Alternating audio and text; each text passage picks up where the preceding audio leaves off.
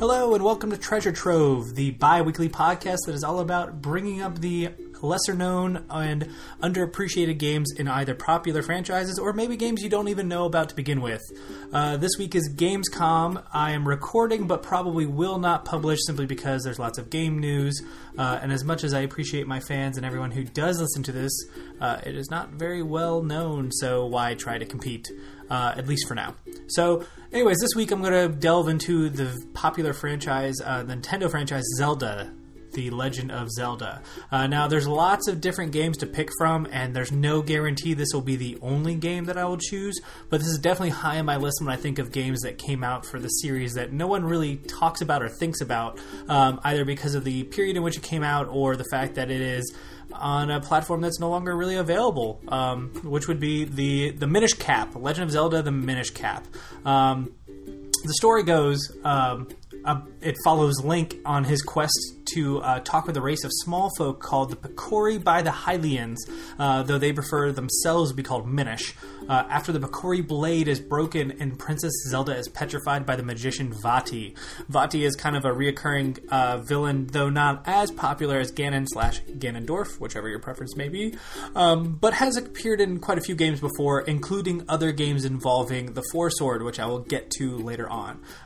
According to legend, the Minish are responsible for bestowing green garb on a young lad, a hero of sorts, along with a sword and a powerful golden light to drive back the darkness.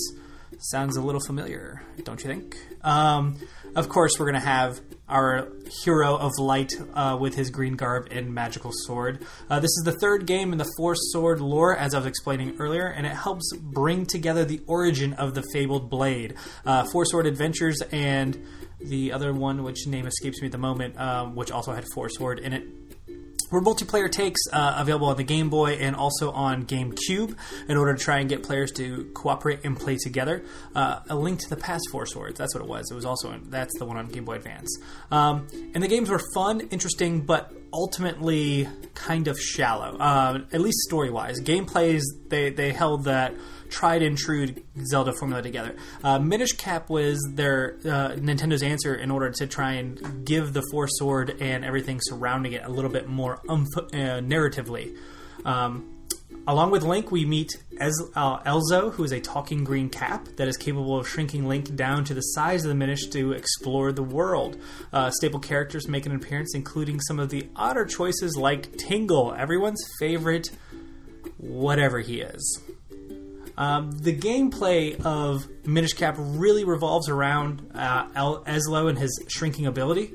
It's a key mechanic that allows Link to explore different parts of the world you wouldn't expect, and provides lots of different surprises, including your first boss fight, which is actually against a green Chew, an enemy that is usually so simple to beat that you just don't think twice about, which becomes this formidable, gigantic foe you have to take on.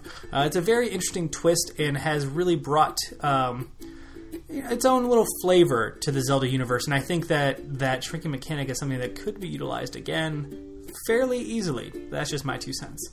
The game follows a traditional 2D top-down gameplay, involves players moving Link across a world with this action combat, sword in one hand, magical item in another.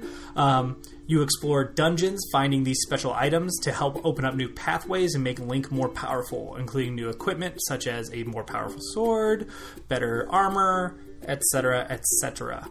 Old items like bombs, Pegasus boots, and bows make an appearance, as well as some new items that personally I think is some of the better items that we see in the Zelda universe. A lot of the 3D games have these unique, really spectacular items.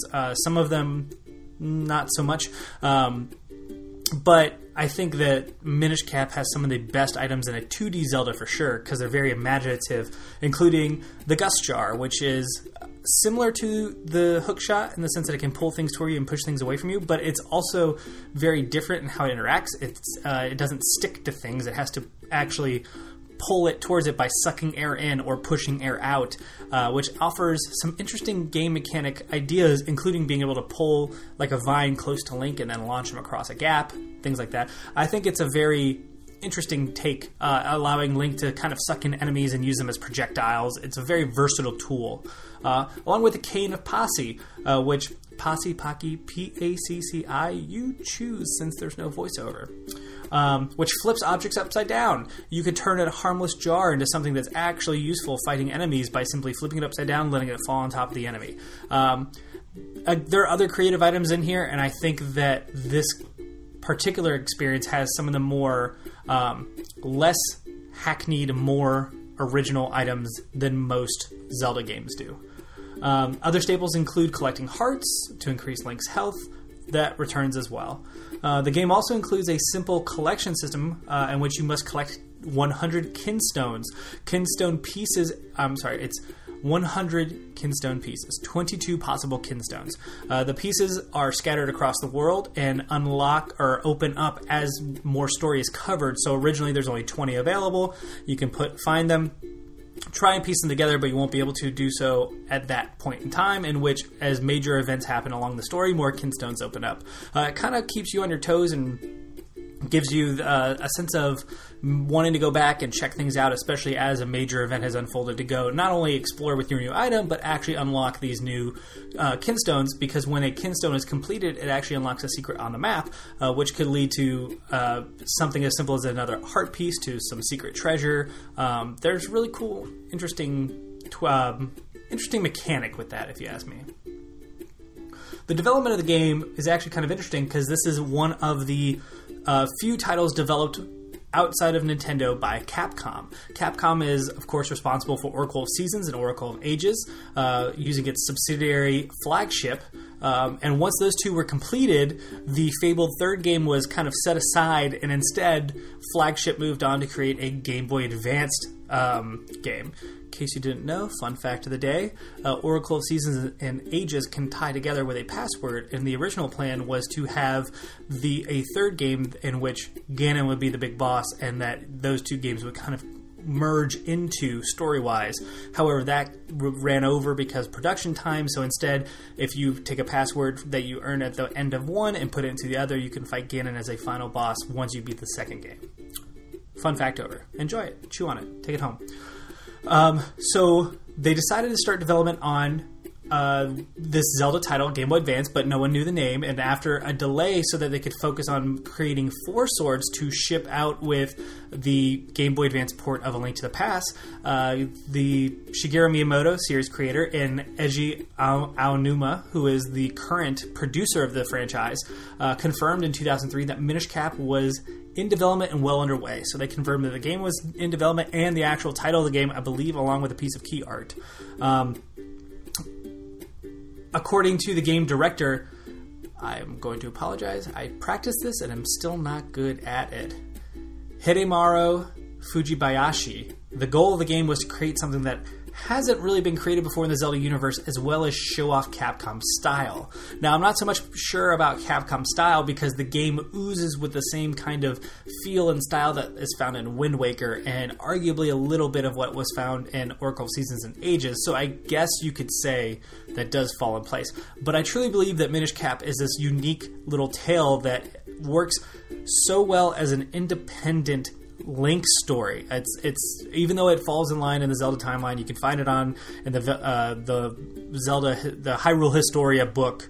It really works as its own little entity. You don't need to know much else. Ganon and all of the Triforce, heebie-jeebie, stuff that's obviously important to the lore, and I understand its importance as the franchise overall. It's kind of nice to be separated from that, this entity that you can just play on its own and enjoy it for what it is. It's a great newbie Zelda game because it really helps exploration, dungeon, new items without really getting into the minutia of the baggage really that Zelda carries for being a franchise that's 25 years old, 30 years old, one of the two. Anyways, that aside, Fujibayashi also said that he personally wanted to create a 2D Zelda that was on par with the 3D counterparts, which explains why specific 3D mechanics made their way into the title, including dodge roll, which you can activate by pressing R on the Game Boy Advance. Can we just talk about how awesome the Game Boy Advance was? God, it's such a solid piece of hardware. I missed that handheld considerably. Fujibayashi also confirmed that the team at Capcom started leaning hard into the concept art stage to begin with, which is a very different approach of how Nintendo starts development. Nintendo prefers to do the prototyping and just kind of get some gameplay and some data going so they can show it off to one another, whereas the concept art is where Capcom started and really won over Aonuma. He said he was kind of blown away on how much they had, and by using that concept art, they were able to kind of dive in deep and delve into how they wanted this world to be portrayed. It's specifically the shrinking, small, minute world of the Minish. Again, the game leaned towards this Wind Waker style pretty heavily in order to coincide with the GameCube title, which came out around the same time. Keep that flow going together, and would continue to be released on handhelds for a very long time, including 2 DS titles after this. Before kind of, I wouldn't say reverting back because we got a Link Between Worlds, but it doesn't necessarily mean the next handheld Zelda won't carry the same art style, which I'm personally a fan of. I like the cel-shaded knockoff of Rudolph the Red-Nosed Reindeer. I think it's great. That was not sarcasm. I really do. Some players believe the idea of the Minish came from A Link Between Worlds. A Link to the Past. My bad. That was really awkward. A Link to the Past, the Super Nintendo game, in which Link meets a young man who disappears in the middle of playing a flute on a stump, only to reappear again later in the Dark World, which is a little bit reminiscent of Link when he plays when he talks to Elzo and shrinks on the stump. So I found that little tidbit interesting. Reception-wise, the game was pretty well received, definitely critically. It had, as of right now, has an aggregate score of 89 on Metacritic, with 54 reviews. IGN, GameSpot all gave it glowing reviews with 9s or above. GameSpot gave it the Game Boy Advance Game of the Year, if I remember correctly, when it came out in 2005. Whereas IGN said it was the number 20 on their Game Boy Advance list of 25 Game Boy Advance games to own. In Japan, the game launched on November 4th, 2004, and went on to be the best-selling game of the week, selling roughly 97,000 units, and sold over 197,000 units by the end of the year, which, considering the time frame, is actually pretty well received. You have Christmas right around the corner. I don't know if Christmas is as big in Japan, but I assume that it's something. Anyways, winter holidays, gift sharing. I mean, that's still a pretty good sell. In January of 2005, the game was the highest selling game in the U.S. For the month of January, totaling over 217,000. So overall, I think the game made the sales that were expected. It just did not really sink into an audience. Part of that is the fact that coming around 2004, we're heading into the mid-range towards the tail, not really the tail end, but we're hitting the second half of the Game Boy Advance life cycle, with the DS coming out around 2006, 2007, if I remember correctly. Anyways, it's not important, but it sold well enough, and it's received well enough. Unfortunately, it's just kind of been alone. It hasn't really gone past that. Capcom hasn't really worked on any Zelda games since, so personally, I think Minish Cap is probably one of my favorite titles in the franchise. Again, I think despite the fact that critics gave it they knocked it for its length, saying it was a little too short. I think it's the perfect size of a Zelda game.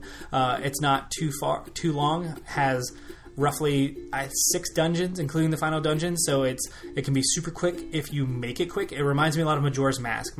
It's probably my ultimate favorite, but Minish Cap is up there because of the fact that if you want to sit in that world and expand on it, you just go and do side quests and enjoy the world around it.